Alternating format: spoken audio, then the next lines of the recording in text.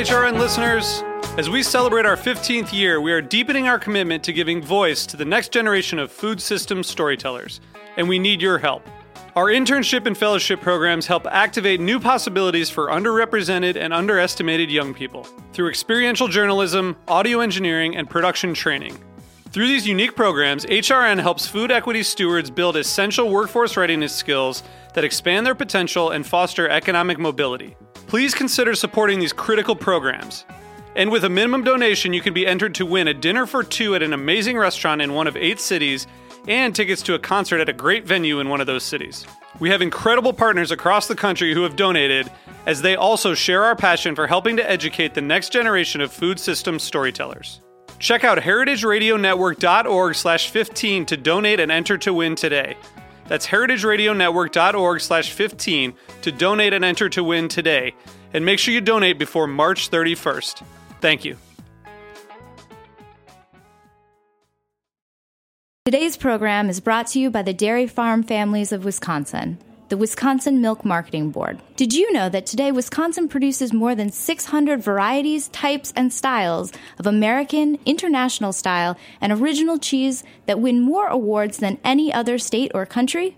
To learn more, visit eatwisconsincheese.com. You're listening to Heritage Radio Network. We're a member-supported food radio network broadcasting over 35 weekly shows live from Bushwick, Brooklyn. Join our hosts as they lead you through the world of craft brewing, behind the scenes of the restaurant industry, inside the battle over school food, and beyond. Find us at heritageradionetwork.org.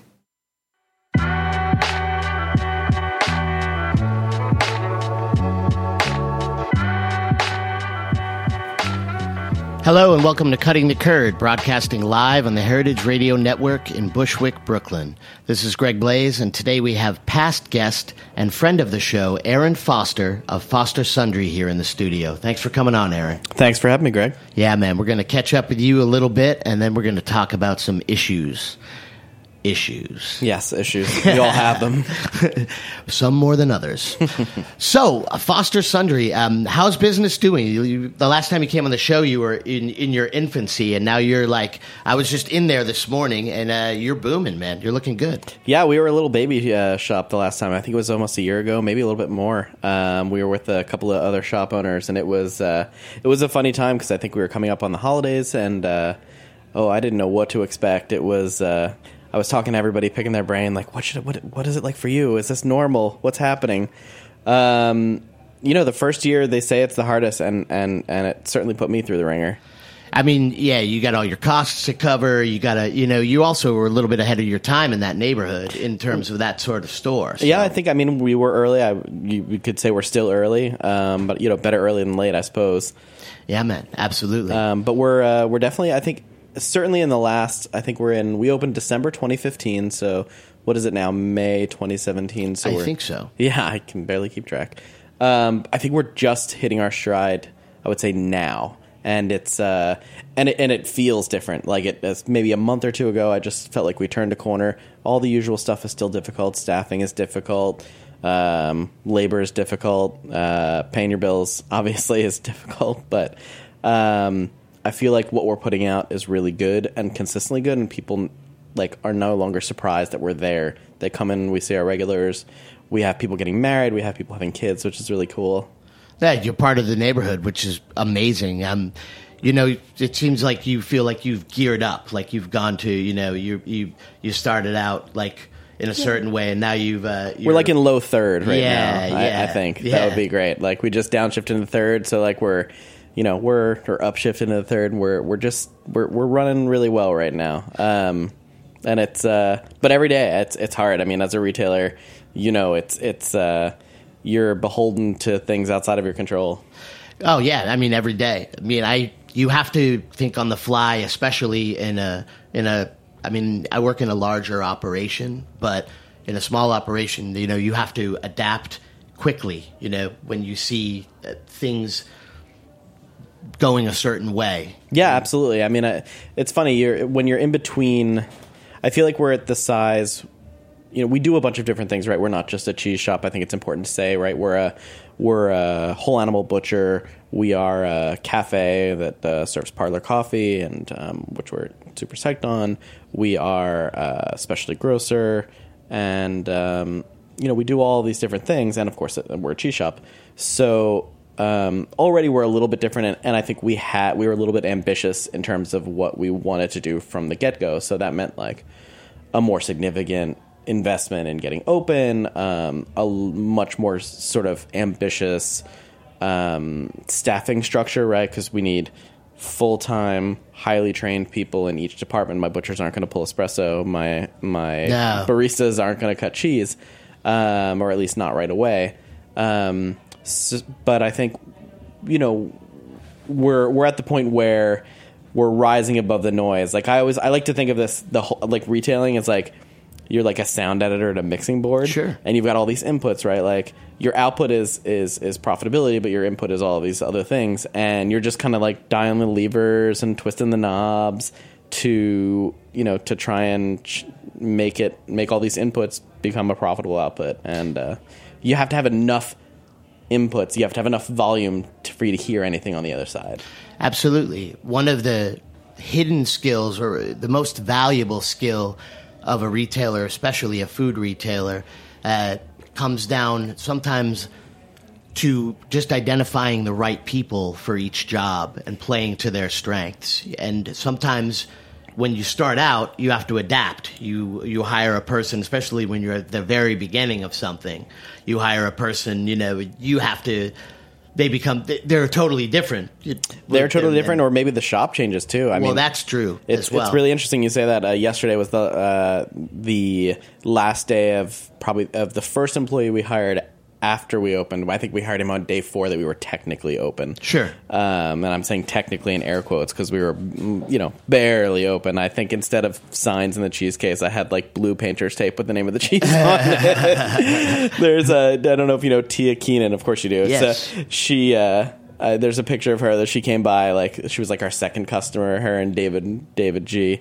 Of and course. They both swung by, which was really thoughtful of them. And I just like seeing the photo on their Instagram, I went back and it's like just everything looks so thrown together. We were really barely there. But so he just left this employee on Sunday, and it feels a little bit like a changing of the guard. Now so we have one original opener left, and everyone else is new, and new to varying degrees. Which like I don't know. Does it sound bad? Whether like to your perspective, you've opened plenty of shops, so the people there will be a graduating class. Opening a business, especially a food business, takes a toll. The openers are like the first wave, and a lot of them don't make it past the beach. Right. You know what I mean? True. And it's tough. It's but like true. Saving Private Ryan out there. Yeah. I mean, not to belittle that, but it's a battle to get open. It's a battle to stay open, especially in the very beginning. And the big changes, like that's really what I wanted to ask you. What's the biggest single change or adaptation that you had to make? You probably had a really well set vision of what you wanted your shop to look like and how you wanted it to operate, and then you open the doors and it maybe became completely different from that. Yeah, I think that's a really good question, and also I think a good question, like, when you're looking back and self-analyzing, like important to think about what you want to be versus what you are, and whether you're happy with what you are, whether it was your intent to be what you are. Absolutely. And how do you make those two come together to form your reality? Yeah, and something that a reality that's like that is profitable for your business. Completely. I would say, so I wanted to open a cheese shop. I've been working in cheese since 2002, so this is my 15th year in cheese and specialty food. Nice. Yeah, weird. Weird. Yeah, that's almost half my life, right? Just shy. Been there, brother. And it's strange to be in the sort of older guard of cheesemonger. But I wanted to. So I've worked for small, I've worked for large, and I wanted to kind of put my money where my mouth was and say it's my turn to open something. So I wanted to open a cheese shop.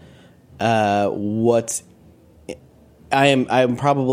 think the biggest surprise is that I had to let go of it. I had to let go of that I'm just a cheese shop. My shop is significantly more than a cheese shop. Cheese is an important part, and I would never let it go because it's what drove me to open it in the first place, and I think it's an integral part. But, we are just as much, if not more, a butcher shop. Or you got amazing beef and pork in there. Yeah, I mean, we worked so hard for that. It's well, what's interesting in that, and I will move on to another sort of a different kind of question. When you work for a pre-existing business, you came up through businesses that had an established clientele. Murray's Cheese Shop, like these cheese counters are brusque and brisk. Yes. There's a lot of product that moves through, so that becomes your reality. When you open up the cheese shop and you see the inventory and you see it shrinking and you seeing all that coming and going, you're like, oh man, I better have some other stuff to do, Well, it was scary. I mean, I certainly opened up with way more cheese so much more cheese than I possibly needed. That was one huge mistake I made. It's really hard to know. You have no PARs, you have no order guides, you have no history, and no customers. And you have no fucking customers. Yeah, that's the biggest one, right? Like, and I tried to handicap myself. I was like, all right, I'm going to have negative. If I think I'm going to have 1,500 transactions per week, 1,500 customers per week. Well, and that's like when I'm up and running. Okay, so maybe when I open, I'm going to have half that, right? And then every 3 months, I'm going to increase by half again, and I'll get to what my. But you have no idea, and you don't know who those customers are. Well, in terms of what you have in your shop, you thought you bought a lot of cheese. You bought maybe a little bit more than you should. A lot more. But what departments or what areas of your business surprised you by supporting that and getting the money in the cash registers while you were teaching the clientele to buy cheese from you? Well, probably the thing it was the thing that I added at the very last minute, which is coffee. Sure. And it's interesting, right? Because you think of New York, I mean, and really any coffee is a drug of choice for New York. It is. But even any modern city, right? Like Portland, San Francisco, LA, coffee culture is huge. And there's so, I mean, and the saturation in New York, especially in Brooklyn, is so high that it's like, why do we need another fucking coffee shop? But the location that we chose, aside from being, I would say, a colorful corner, was kind of isolated by at least, say, 10 blocks from any other serious third wave coffee shop. And more importantly, my sister is sort of me for coffee, but times 10. Like she's deeply experienced and incredibly knowledgeable and talented and known in her field. She got you the good stuff. She did. She helped. She told me what to do and not what to do, and we partnered with Parlor in Brooklyn, and it just turned out to be really surprising people. So what ended up being initially my goal was really ripping off Marlowe and Sons, essentially, and saying, I mean, I owe Andrew Tarlow a great debt, including stealing some of his butchers when we opened, borrowing. Hey man, when you're at the beginning, like they were, I mean, people are they're gonna model you. They're gonna model their businesses after you. I mean, that's. I reached out to him and I was like, I'm not poaching. He's like, people are gonna go where they want to go. If they're happier here, then they'll stay here. And that was. So, but my goal was basically to make a place where you could go in the morning and get coffee, you go in the afternoon and get ingredients to cook with, or you can go in the evening and maybe have dinner there. And I tweaked it, obviously, for the things that I'm more interested in. But generally, that's the idea. So you can come in to our shop at any time of day for a different reason. You might come in. Yeah, I've been in there 3 times in one day, and I bought all of those meals. Well, and that's, and we attract a different customer for each. Some or the same in your case, right? But the helpless addict of food.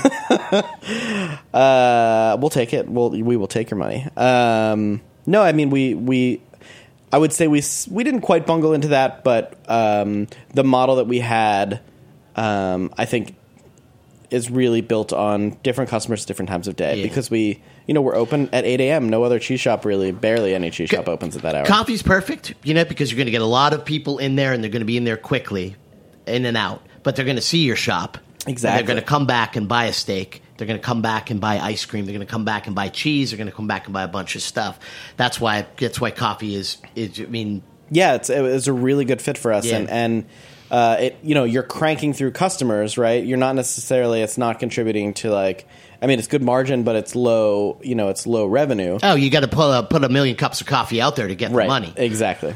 Good thing is, like I said, it's a drug of choice. Everybody's hooked on it, so and people will pay exorbitant amounts of money for a cup of coffee. They complain about cheese prices, yet, Well, it's really funny you say that, right? Like, I've been grappling with this. So we were very conscious of that when we opened. I mean, we're conscious of pricing in general, right? Gotta be.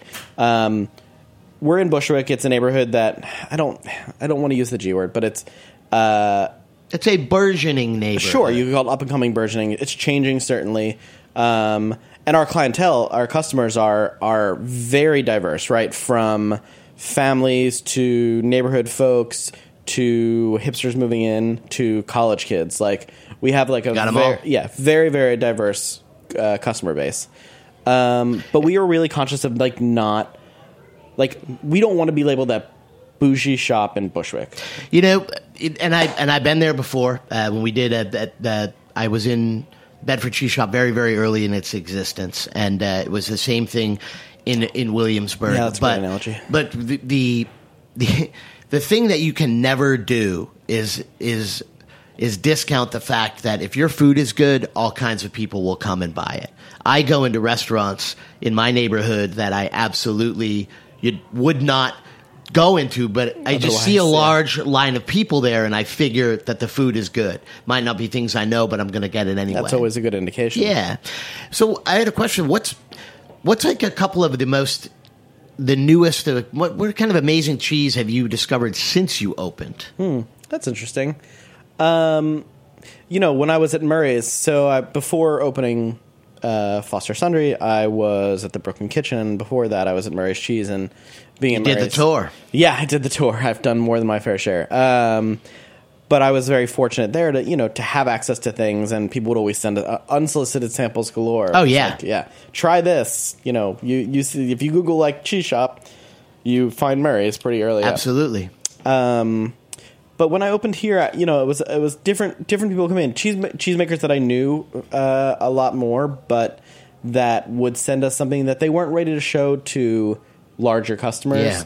Yeah. Experimental things from Jasper Hill, experimental things from Sugar House Creamery, which we were talking about before the show. It's and I had never heard of or been to Sugar House Creamery, and they're a relatively new creamery. But when I was doing my buying trip, my sourcing tour of meat farms and cheese dairies and breweries. That's the secret best job in the universe right there. So good. Is the pre-setup and visiting those people. It never gets better than that in a certain way. Oh, it's great because, there's no like strict business relationship there yet. So it's really... You're feeling each other out. Exactly. You're on their property. You're among the animals. You're among the things they grow and sell. And then, it's just hospitality. And like, you bring up some beers and things from the city that they can't get. Yeah. And, they share with you their stuff. I love that. It's so great. And I remember some of the earliest trips I did, going up to Jasper Hill for the first time,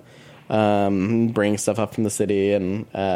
But was Sugar House probably one of your biggest finds, or I would say absolutely. Yeah. I mean, it was something where it was like I kind of want to like load up the car while I was there, and we were I think one of the first shops in the city, probably aside from yours, really to carry the cheese. I don't know. I mean, I'm sure you probably had it before I did. The simple fact is that's good cheese. Oh, it's fantastic. And I don't remember where now I'm trying to think of who steered us to them. What in that statement right there, that's one of the best things about being a part of. I mean, I've been a partner in a couple businesses. I've opened big and small. That's the best part about the small cheese shop or small grocery store is the way that you find things. Yes. A person in a bad suit with a large binder of pictures of things that's not where you're finding your stuff. Sounds like you're describing Italian olive oil. But these people will come in and maybe they're a little weird. Maybe they have like a brown paper bag full of unmarked cheese, and that's how you get your stuff. And I think that contact as a smaller shop That's just the best, man. And you know what else is cool is our customers are great in that respect. Like, they'll come in and be like, I had this shit and it was amazing. Right. Can you get it? And they turn you on. Oh, and it's great. And like a lot of the times it's really good. And some of the times it's like, I can't, that's not for us. But the enthusiasm is great. And the fact that they'll come in and be like, this is super cool. Can you find this for me? And then they trust us for that. It's great. Now I got one more question, then we're gonna have to take a break. So, give me what was your single biggest challenge? Huh? Do you like that? Concise. I mean, was it staffing?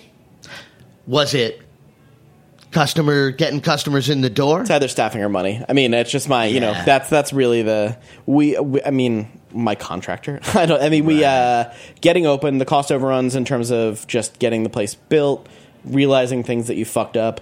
There were nights where, so we ordered just as a for instance, we were like building it out in October, November. Yeah. And we redid the whole storefront. So they're welding the steel for the storefront, but the glass for the windows was not ordered properly, or was back ordered. So there was no way to close the shop. Oh God. So there were nights where we just had to stay there overnight. Wow.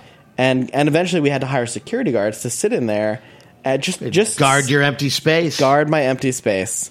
Gotta love New York City, man. It's ridiculous. I mean, we were broken into, and it's like, of course, yeah.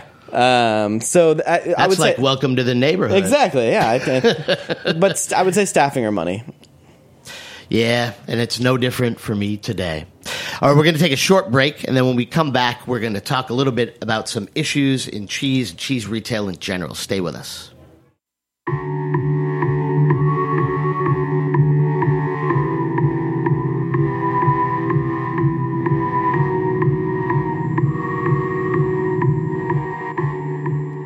Today's program is brought to you by the Wisconsin Milk Marketing Board. Wisconsin produces the world's best cheese, period. Why? Lush grasslands, glacial water supply, fourth-generation cheesemakers, combining old-world tradition with the new ideas and highest standards. The very best milk. What do you think of when you think of Wisconsin cheese? For me, I think cheese curds, delicious fresh cheese curds, or deep-fried cheese curds. Cheese curds literally any way, anytime, any place. I think about Andy Hatch and Upland's Cheese Company, the operation behind the Pleasant Ridge Reserve cheese that's literally America's most awarded cheese. I think of the deliciously stinky Limburger and its long storied history.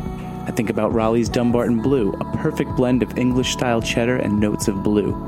I think of Emmy Roth's Grand Cru Surchoix, which was named 2016's World Champion at the World Championship Cheese Contest. Wisconsin is like the world champion of cheese, and once you start reading the list of cheeses made in Wisconsin on their website, you can see why. The Wisconsin Milk Marketing Board is a nonprofit organization funded entirely by Wisconsin's dairy farm families. Read more at eatwisconsincheese.com, and as soon as you're done listening to this podcast, eat Wisconsin cheese. It's a no-brainer.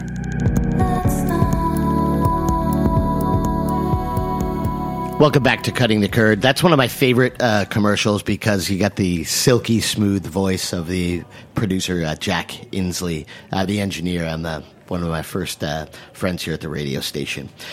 So welcome back. This is Greg Blaze, and we're here with Aaron Foster. We were just chatting about his amazing shop, Foster Sundry, which is a place that's taking what little money I have left and will continue to do so.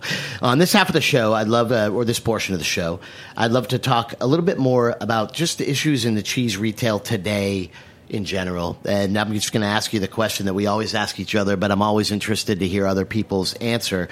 Has business been affected by issues around raw milk cheeses, and are your customers asking more questions?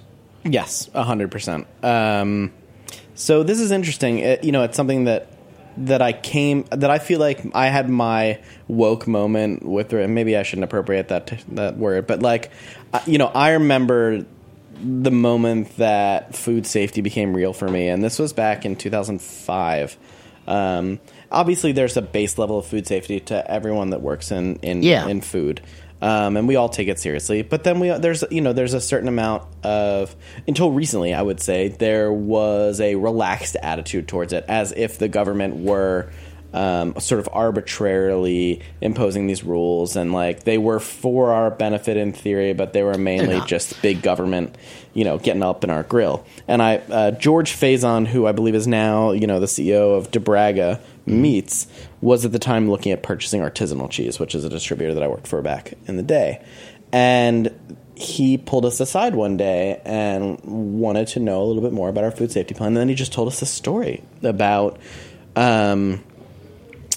working at D'Artagnan and famous, and having a listeria issue, and frankly, he put the fear of God into us in a way where he's like, I wake up. There were deaths in that situation, and he was like, I wake up thinking about these deaths, and I go to sleep thinking about these deaths, and like I will forever bear the cross of that, even if I weren't personally responsible. Like I was where the buck stopped. Ever since then, like I felt like we kind of set the tone for food safety there, and then at Murray's we made great strides towards food safety there as well. And I think since, let's say 2010, 2011, the industry as a whole has made great strides towards that. And it's not, not simply raw milk, right? But just food safety and cheese in general. And obviously we're at a point, I think a turning point in this year where we really do, we've been working towards things, but I think we've all been galvanized to work together and to get a lot more serious about that. I never knew the difference between being clean and being safe. To me, they were always the same thing. You know what I mean? Yeah, that's a really good point, actually. And so I always try to work in a clean environment, and that's what I can control. Right. And that really helps me, to get through inspections. In terms of raw milk cheese specifically, back in, say, like 1998 or 1999, it's funny.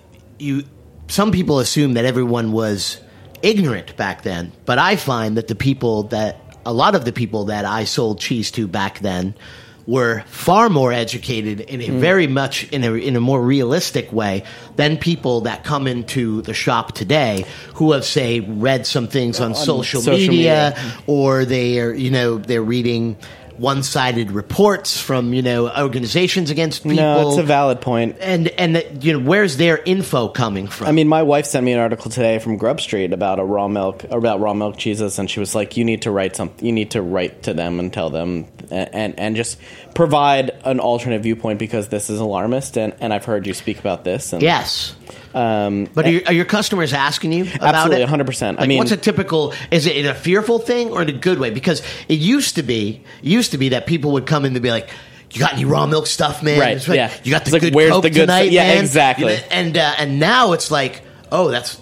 Well, it used to be you could open your jacket and right. You would have a couple of quote unquote illegal raw milk cheeses.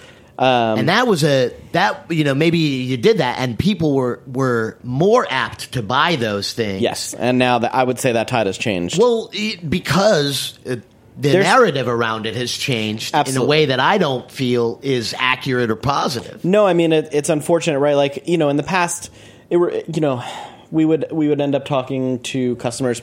Pregnant customers, I think, is a good microcosm of this, right? Sure. So, the doctors have been making the recommendation to pregnant customers not to eat raw milk cheese for a long time, and the reason is obviously listeria and its potential to damage the unborn fetus. So that's that's all well trodden stuff. It's out there. However, the reason my mother's a labor and delivery nurse. I know a lot of doctors, and if you talk to the OBs, they don't really know why they're giving this recommendation. They know it's for listeria, but beyond that, they don't know anything. They don't know about moisture content in cheeses. They don't know about cheese safety. No, it's the same thing. I was in a hospital. I was in the hospital this morning. People asked, "What are your allergies?" I said, "Penicillin." And they're like, "Well, what happens to you?" I'm like, "I have no idea. I've just been saying it for 38 years." And that's the way it is. That's the same as the prescription for no raw milk cheese. It's like a pregnant woman is not going to get sick eating Parmesan.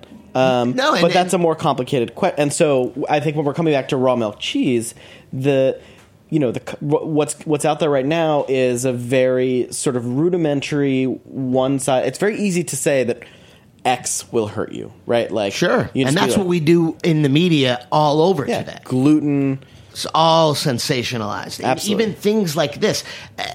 to me, like, I did not. I went to school to be a journalist. That's what my training was, and sensation. Like, I liked this business, and I do like this business because of its low-key attitude towards those things and the things that it supports. But getting the customers all riled up about things that those people don't fully understand, I feel is completely irresponsible, and it's out there, and I see it in my customers. So it's interesting. I wonder whether. So, do you feel like your customers are? I just have a lot of customers. Sure. So I see. So it's gonna rise above the level of background noise. That's what I mean. Now, are the questions would you say they're fear based, or they are like? It sounds like you have less customers coming in being like, give me the good shit. No, that's not true either. There are smart people out there that have been eating this product for a long time, and they're not going to just suddenly decide that the things that's been sustaining them and their kids for a long time is suddenly dangerous. Sure. Because the reality of that just doesn't hold up. Right. I just sense an undertone, a different undertone. Yeah. It used to be like, I want to be a part of what you got going on. I want the good stuff. And now it's more like, are you legit? Is it safe? Is it you dot your I's and cross your T's? Buy this from you? That's just. But if you feel it too at your store, I'm sorry. Oh yeah, even in our shop, we absolutely feel it, and it's something that we do try to. There was the recent recall, and we I would say put more information into our notices and signs than we had to, and we ask customers to engage with us. Absolutely. Best way to go about it. It's like, this is a lot of text. If you're confused, just ask the cheesemonger. And then we kind of put it all out there. I think making sure your staff is well-trained, and not simply well-trained, right? Because it's not just knowledge of the subject, but knowing how to speak to your customers how to handle the people. Exactly. We touched on social media. I wanted to ask you another question about that. What's the relationship between the quality of cheese available in the U.S., the education of cheesemongers and the general public, and avenues of mass communication like social media? You certainly see like a new cheese sort of filter through and rush through social media very quickly, whereas before... word of mouth. Yeah, word of mouth, finding out about a cheese. Same with... when I came up, we had Steve Jenkins' book, and that was it. We had the Cheese Primer, or I suppose you could go back and find, Patrick Rance's books. And good books? Yeah, good books. According to some. Even when I started reading the Cheese Primer, I would say it was somewhat dated, and that was in 2002. And it has, I always thought Steve should update it, but... now you can Google and see Matt Spiegler's notes on all these cheeses that are much more detailed and accurate than anything you would find in a book published even 5 years ago. So things are moving much more quickly. There's also a lot more social media savvy people like Lilith Spencer, like Matt, and a bunch of others on Instagram, like Nick Bain, that I think are doing a good job at promulgating like accurate, interesting, trendy information about our industry. And that's that's tough to manage all at once. It is, but I also I think and those are people that are responsibly using the avenues. Yes, and then you run into the other end where it's a journalist or a quote unquote journalist. Just pulling an angle that's clickbait, and we've learned from all of these stupid fucking articles about cheese is crack, or cheese will make you fat, or cheese won't make you fat, or fat is like that. The clickbait surrounding cheese is very popular. Grilled cheese that's surrounded by grilled cheeses. Sure, all this shit. So, I think if we can work to promote, if we make an effort to promote the work of people that are doing right by cheese and cheese makers that are writing and promoting honest opinions, then it's good for us. I'm a firm believer is less is more. I agree. If you don't post all the time, then the things that you do post resonate more. Yeah. When you're saturated, it's like carpet bombing. When you're saturated, it all kind of becomes the same pile of rubble after a while. I also think, transparency and authenticity is really important. That's what you need. Yeah. Yes, we would hope. You would. It's we have relationships, as do you, with with cheesemongers, with butchers, with meat growers. Meat growers. Struggled for the word there. Farmers, I think they're called. Yes, those guys and gals. We work really hard to have a relationship with them, to know what we're getting, to know how to sell it, to taste each wheel. And those relationships, at least with me and with many of my staff, go back a decade or more. And thus we have a responsibility, and we honor them, and that feels important. Good to hold up your end of the bargain there in a real way. That's the stuff that that's the most gratifying part of owning a shop. Yeah, that's it. We just work for the producers, man. That and the customers. It's really great to put cheese in people's mouths. Yeah, it is. Just stuff it in there, cram it in, ram it down. It's an interesting one more little question for you here, Mr. Sundry, as I'm going to call you. I get that a lot at the shop. Actually. Are you Mr. Sundry? All the time. Challenges of working in cheese while dealing with chronic pain, illness, or depression. So many creative people working on the retail side of cheese. I think that they face a lot of issues. And we see that a lot in our industry. Yeah. What's the challenge there? Well, I would say it's the challenge that a lot of folks in food face more generally. Some of us that work in food hurt ourselves by, we work in food because we're hedonists to a certain extent. Masochists? And hedonists and masochists, and sometimes sadists as well. I've worked for a few of those. But thus we probably don't treat ourselves... from a doctor's standpoint, well. And then others are just, blessed or cursed with bad or good genes. I'm sure it's a spectrum across the board of each of those. But it can be difficult. I mean, I recently went through, I had when I first right before I opened the shop, in fact, probably what put me over the edge was a meal just maybe 50 feet from here at Blanca. Took you down. Took me down. I had diverticulitis, which I'd never had before, and was probably brought on by the stress of opening a shop. Certainly. Our industry is high stress, long hours, late nights, heavy drinking, heavy eating, food fat, sugar, sometimes drugs as well, and things that make you feel good. Totally. And I think it's all of these things. I think it's up to us to support each other and to encourage better behavior. And I think not better behavior. I don't want that moralizes things where I don't think that's appropriate. Actually, I take that back entirely. It's not what I wanted to use. To look after one another and make sure that cheese to me and the people that do it, it's these retailers and stuff. We're the ultimate island of misfit toys. Yeah, that is true. You see poets, you see writers, you see journalists. Get a huge stew. Yeah. And I think that it's always important for us to take care of one another because some of us come to this stuff that's so beautiful and an avenue that was painful to us. And so I agree. We got to back each other up. That's just where it is. Absolutely. I think of... I remember connecting with Vince, the first Vince Rastinelli over at Grafton Cheese, and we connected on translating Greek together. Yeah. And then there's all the secret kids out there that have Crohn's and other stomach problems like me, and it's we're all out there, and I think you could argue that we do what we do in spite of the ailments that we have because we're that fucking passionate about it. I would agree. And I think that that's a good place for us to stop. Aaron, thanks so much for coming on with me today. Yeah, thank you very much. Thank you for listening to us here on Cutting the Curd. Stay tuned next week for more Cutting the Curd. Bye-bye.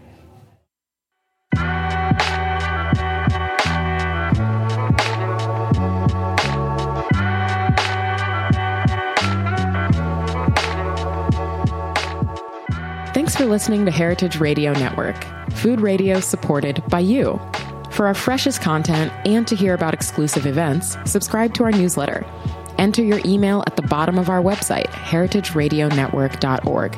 Connect with us on Facebook, Instagram, and Twitter at heritage_radio. Heritage Radio Network is a nonprofit organization driving conversations to make the world a better, fairer, more delicious place. And we couldn't do it without support from listeners like you. Want to be a part of the food world's most innovative community? Rate the shows you like, tell your friends, and please join our community by becoming a member. Just click on the beating heart at the top right of our homepage. Thanks for listening.